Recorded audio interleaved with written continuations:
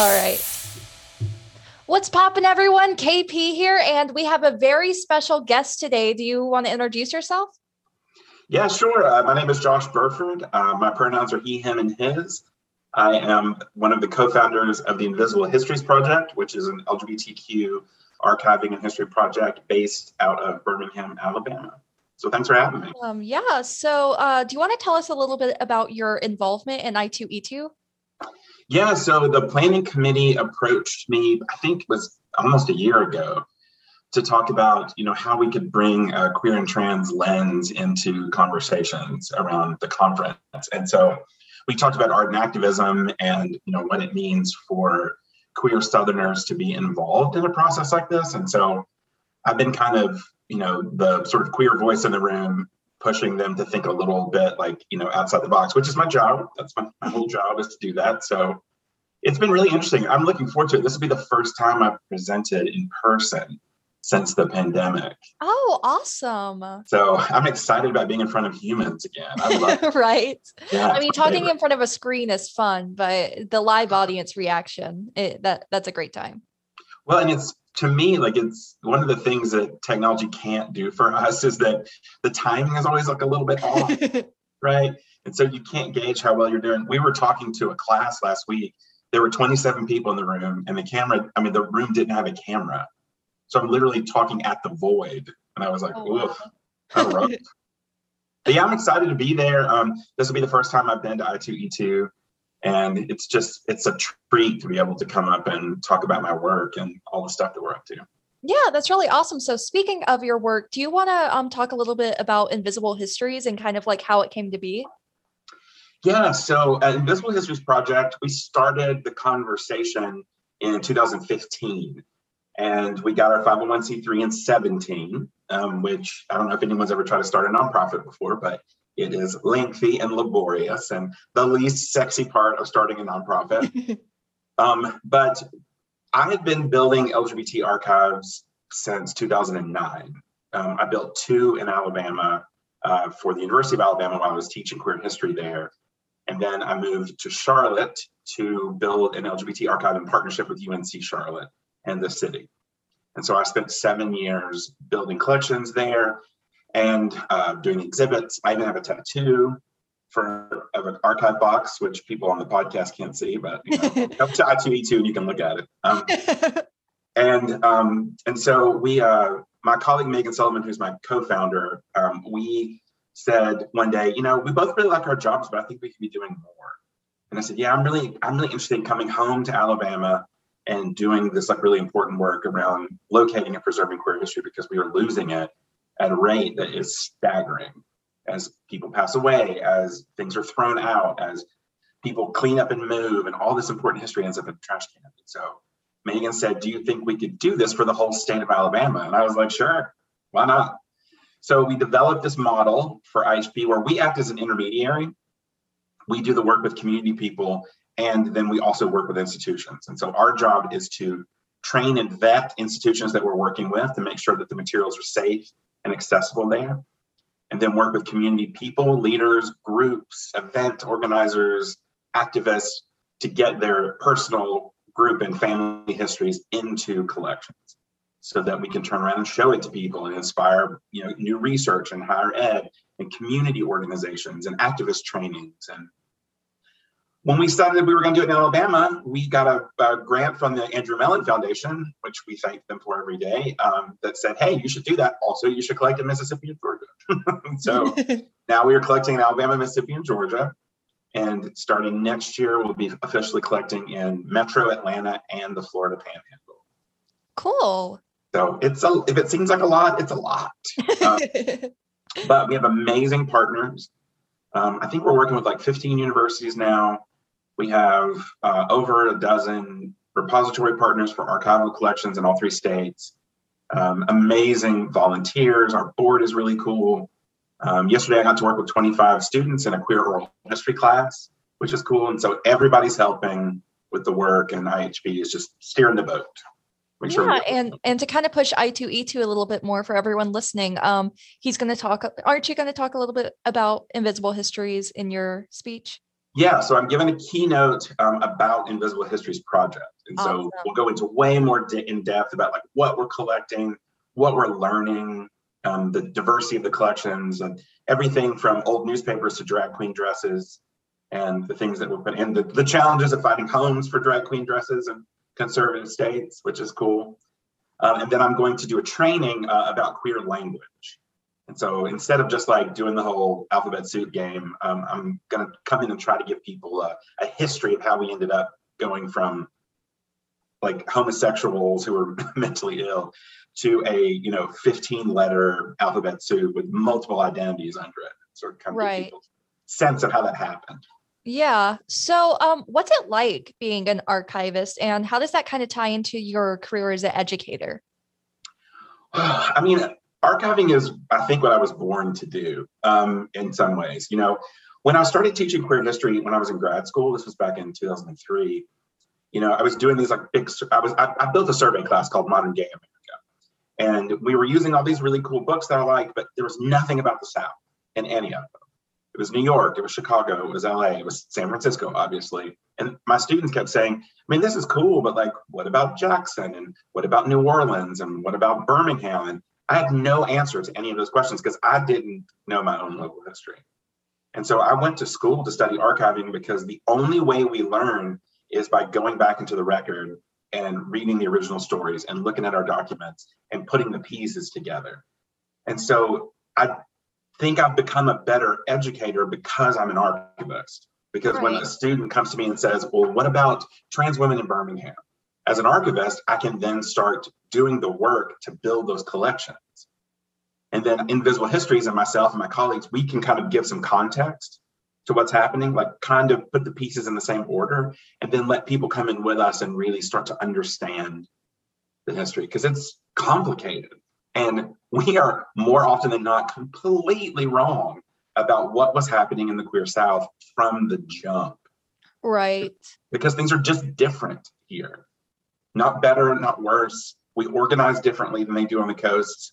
We have different kinds of communities here. We're more diverse. There are more Black and brown people. There are more Latinx people. There are more trans people in the South. And so we have a different kind of community. And we'll never know that. That's something I never really thought about before, but I guess, yeah, that makes sense. So what intrigues you about history? Well, I mean, to me, it's always, I'm not a puzzle person. Mostly I think puzzles are terrible. But for me, it's like having this puzzle and you have all the pieces, but you don't have the picture. So you don't know what the hell it's going to be when you're done. And so you're just kind of working to kind of put it together. And there's so much memory inside individual people's minds and in their experiences and in their materials. And so what intrigues me about history is how much there is to inspire a different kind of future for people. To me, because we're doing queer history, it's living. Like we are collecting the living histories of actual people. And so, even though we have something in the collection from like 1912, that's still a living document within the last 100 or so years. And so, that's so exciting and inspiring to be able to go back and say, man, what can we learn now? Like, how can we apply radical activism from the 60s to 2021? And I think that there's a lot there. And quite frankly, if you don't mind me going on just this smidgest little tangent. Oh, I love tangents. Come on. Well, then put yourself to this, because as a radical queer identified person, our community's history has been hijacked by very small groups within the queer community, mostly wealthy, white, urban, cis, gay people. And that history is told ad nauseum. So you ask people to describe a gay person to you in any place outside of the US, I guarantee you that person's able-bodied, white, and they're living in New York or Chicago. They are not Black, they are not in a wheelchair, they're not from Mississippi, they're not working class. And so we have to be able to go back and say, no, we're not saying that's wrong, we're saying it's not fully realized. And so that's what intrigues me, is going back and returning that history to the people who need to benefit from it. Yeah. So how do you, obviously this is the School of the Arts, how do you think that history ties into the arts? Oh my God, almost completely directly. So first of all, there's so many amazing queer artists in the South. textile makers, photographers, multimedia, dress designers, potters, and they're in the South, they're doing this amazing work, and their art is activism. Every single time you put a photograph into the world of a same-sex couple holding hands or kissing or riding a bike together, that is an act of radical activism. Every single time they made an AIDS memorial quilt panel and stitched a person's name in it, that is an art exercise that is an act of historical activism. And so the two things cannot be separated, because just the act itself of a person in a position of minority to put their work into the world in whatever medium they are is an act of, it's radical resistance.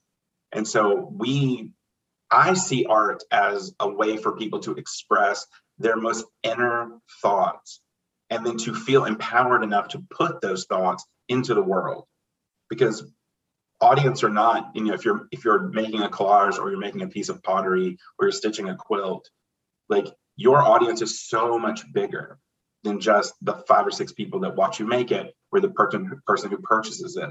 You could potentially affect an entire community of people. And that's what we need to understand. What frustrates me about art is that you go into art museums, you go to art shows, and you see those little like white squares next to people's art. Why doesn't it say that they're queer on it? Why doesn't it say that they're trans on it?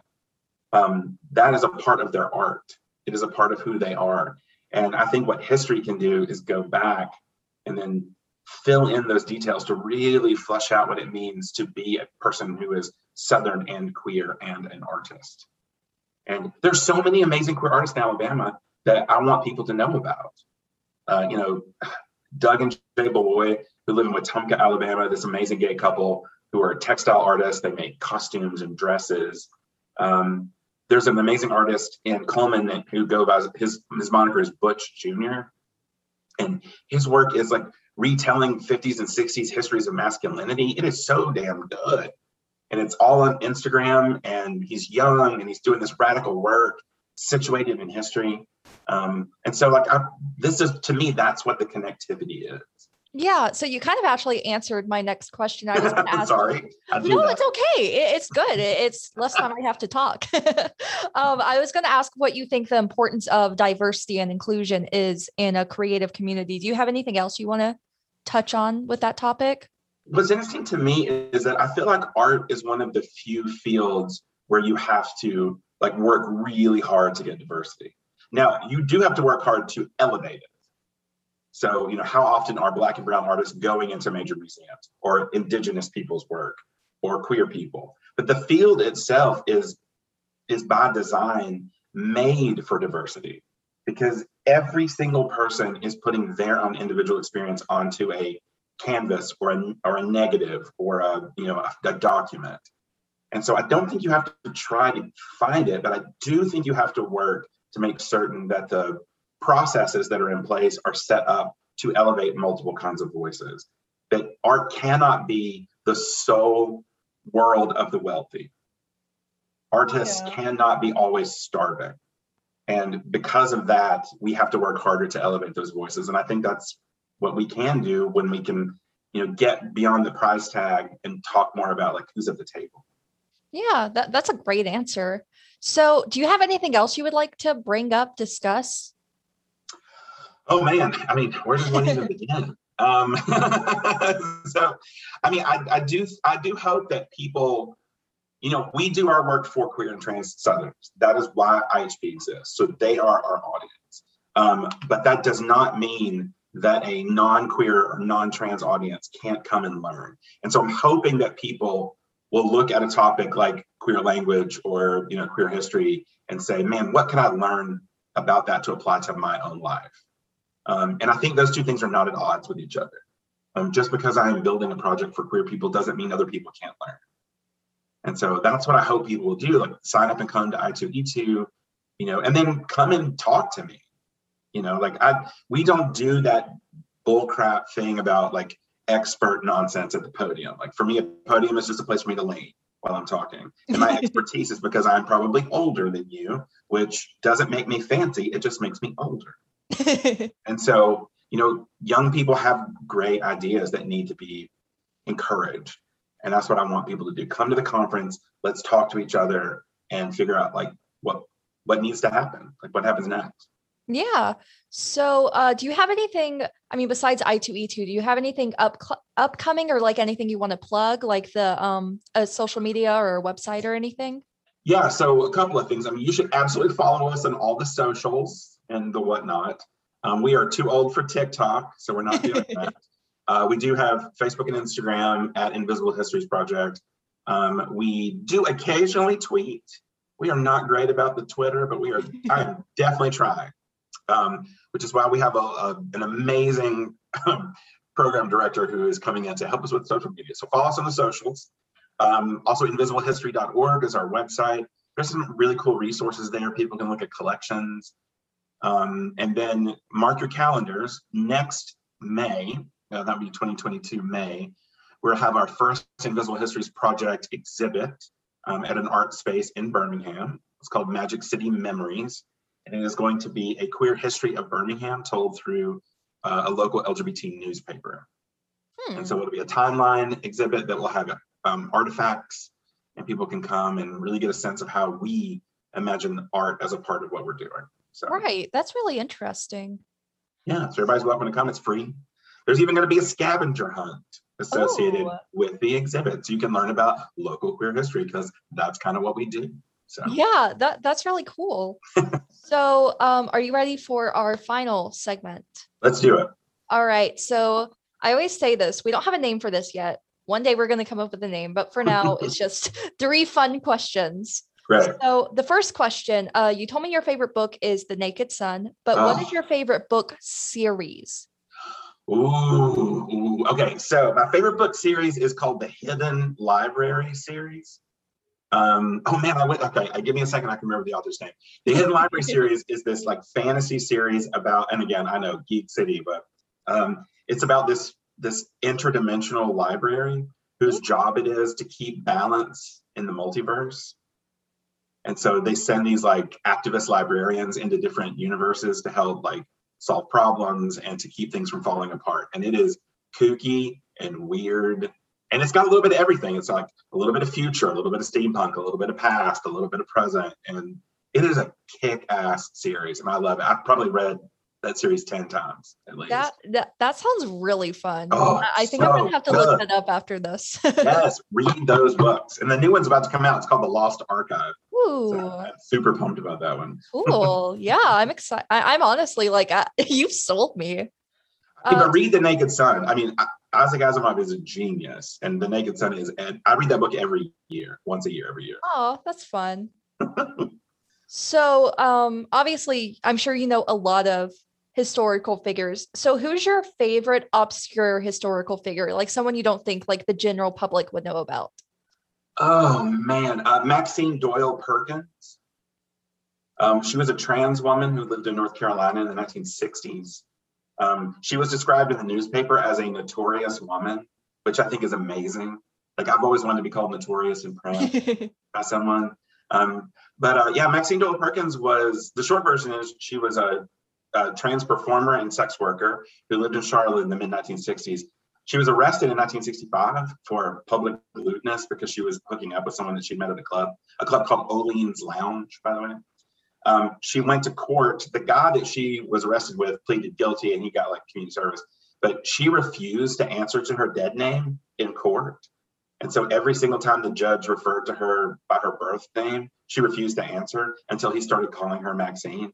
And then she was sentenced to 35 years to life in prison. She only served 3 years, and then she was retried by a jury of her peers and was found not guilty. So it was the first time anyone in the US had ever challenged what we would now consider a hate crime legislation. And so she went in and said, you're only doing this because we're queer. And I think she flies totally under the radar, but she is amazing. I mean, imagine. Yeah, you know, she was that sounds like something that, like, it feels like something I would have heard of, but like I've never heard that story. Nobody ever has. Even people in North Carolina have never heard that story. Like we've only just recently started to recover all the details. She was awesome. That sounds really cool. So this is my favorite question. Are you prepared? Yes, I'm ready. So what is your go-to dance move? Oh, well, probably hands above my head spinning in a circle. That's sort of my go-to. Like if I'm really feeling it, like in that moment in the club and the BPM is just right, then hands above my head. That's a great answer. You are actually the first person who like came prepared, because most of the time it throws people off. Like that actually makes me really happy that you actually like have one. I mean, I was in a lot of clubs in my 20s and I can just see myself like spinning in a circle with my hands over my head. Also, I like the invisible door. Right. Yeah, the invisible door is always really nice. It makes people stop and think. So yeah, hands above my head spinning in a circle. Yeah, well, it's been really great talking to you. Thank you so much for agreeing to be our guest. You're probably like, you're the biggest guest I've interviewed. So I'm kind of like, I'm very. Well, thank you. That's so nice. I appreciate it. Well, hey, thank you so much. And everyone, make sure to go to I2E2 and hear him speak. Thank you. Hey guys, thank you so much for listening to this episode of the Soda Pop Podcast. Make sure to send any feedback to arts@una.edu or to the DMs of any of our social media. You can find us on Instagram, Facebook, Twitter, or even YouTube. We hope you enjoyed this episode, and don't forget to join us next time.